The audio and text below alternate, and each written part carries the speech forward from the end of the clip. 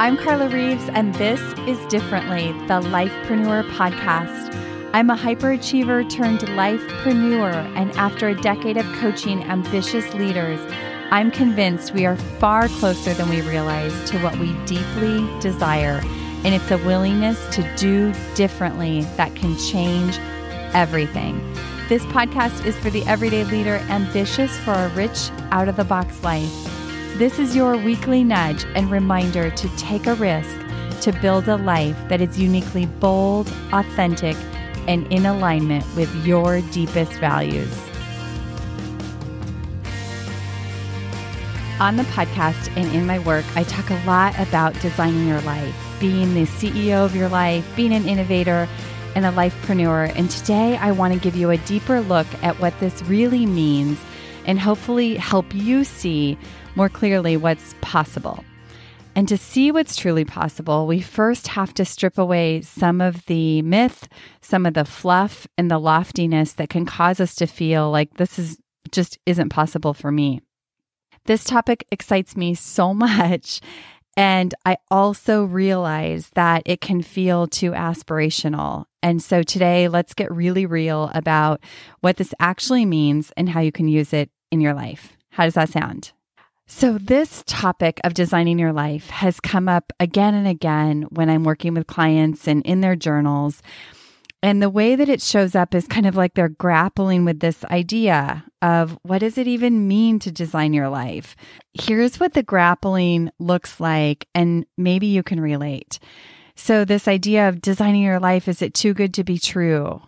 Maybe it's just for other people, but not me. You don't know my life. Is this really even possible? I had dreams and they didn't happen. Maybe I dreamed too big. My life run by others. How could I possibly design my life and manage everybody else's needs and expectations? Or it just all feels unrealistic. I went and Googled, how do you design the life that you want? And these are the kinds of things that came up. Set an achievable long-term goal. Map out your big picture plan with a series of small steps. Have an intention every day. Track your progress and make adjustments as needed. And use daily affirmations to keep yourself motivated. Just do these things and you'll have a life by design, right? Wrong. I was kind of stunned. And while these are all great standalone pieces, they just hit the surface and they don't set you up to be sustainable. And I felt there were some things missing. So that's what I want to dive into today. I never like to say, build a life you love, because let's be real. Life is hard and you're not always going to love your life. Hard things happened. We find ourselves in heart-wrenching circumstances. This is life. However, I absolutely believe that you can build a life that you love to live and that you show up for and that feels aligned to you and purposeful, even when you're walking through hard stuff. So let's get into the 5 myths about designing your life. Myth number 1, it's not about having a perfect life. Did you hear that? Designing your life is not about having or creating a perfect life. It's not about getting everything you want or even having all of your circumstances line up in just the way you desired or wanted. It's not about getting everything right. It's not about having your neighbor's life or the life you see and compare yourself with on Instagram. And it's not a life where people behave the way we think they ought to. Designing your life is not about being happy all the time. I think this is where we get tripped up because we can set out to have goals and achieve things, and then we don't achieve them and we fail. And then we think that, oh yeah, that's not for me, or that's not possible, or I can't do it. The truth about this is that, and what I want you to consider is, what if designing the life you want doesn't mean scrapping what you have? It doesn't mean starting over. It means taking the life you've got and tapping into all of your capabilities to make the most of what you have and move forward in a different way that sets you up to create different kinds of results and experiences. It's about accepting what is and using those incredible strengths you have in your creativity and your unique abilities to move through life and influence and shape the experience that you have. There's a quote I once heard that said, "Live the life you have been given as if it is the one you wanted." Sit with that for a minute. Maybe we've been sold a lie that life needs to be perfect or that we should feel happiness all the time. I want you to consider for a minute, is that what you even want? Or does it look more like having peace and feeling like you're making choices that are aligned with your values and being really present and having a sense of deeper trust? Is that more in alignment with what you're really seeking? Take a look for yourself.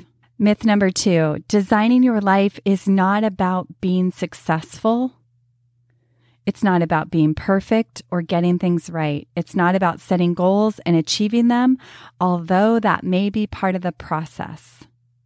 Designing your life is not about the outcome of success, but more about following what is true to you and your uniqueness.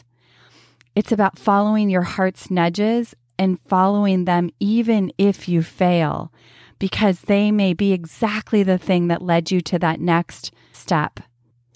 Designing your life is about getting in alignment with the life you were created to lead, trusting your inner compass and realizing that your aligned life may not look anything like those around you, and it's about having the courage to step into it anyway.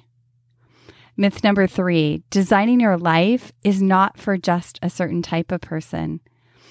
It might feel to you like this is a great idea, but it's not for you, that other people can have this, but you don't know what my life is like. I want you to hear me that if this idea is intriguing to you and something that you have wanted to do in your life, I want you to be clear that this is not for a certain type of person or stature, that designing your life is accessible to anyone. And the truth is that we can sit on the sidelines of our life blaming or having excuses for why we can't have it, but truly that just keeps us off the hook of taking full responsibility and diving in. You can get on the court of your life regardless of where you are and what you're dealing with. And it's about digging deep into your God-given abilities to influence and shape the quality of your life and your experience of it. Myth number 4, designing your life is not about having a life without challenges. This is not about a life without challenges. That doesn't exist. It's not about the people in your life behaving just the way you want them to, or like we said before, having things line up just so. The truth is that it's about taking 100% responsibility for the way that you feel and the way in which you move through the struggle and hardship in your life. Challenges aren't going to go away. We may change situations or change relationships or change where we live, but we really just trade our problems for different and new problems. The problems don't go away, but how you show up to those makes all the difference. Designing your life is about taking ownership to alter your thinking patterns that repeatedly add challenge and heaviness and stress to your life. It is about taking ownership and altering your behavior patterns where they consistently lead to unfulfilling results, because those are things within your power that you can shift and change that will have a huge impact in this idea of designing your life. And myth number 5, designing your life is not a quick fix. It's not a once and done, and it's not a set of steps. It is a commitment. It is a practice, and it builds over time through your aligned actions. So here's the thing. Designing your life is not aspirational. It's a down in the trenches, doing the work, being a warrior for the living your best kind of life. It's a lifestyle. I fight every day for this. Some days I suck at it. Other days I don't. But what I know for sure is that it's a practice and it requires showing up. And when I do, over time, there becomes a harvest from the work. Dig in, fight as if your life depended on it, because it does.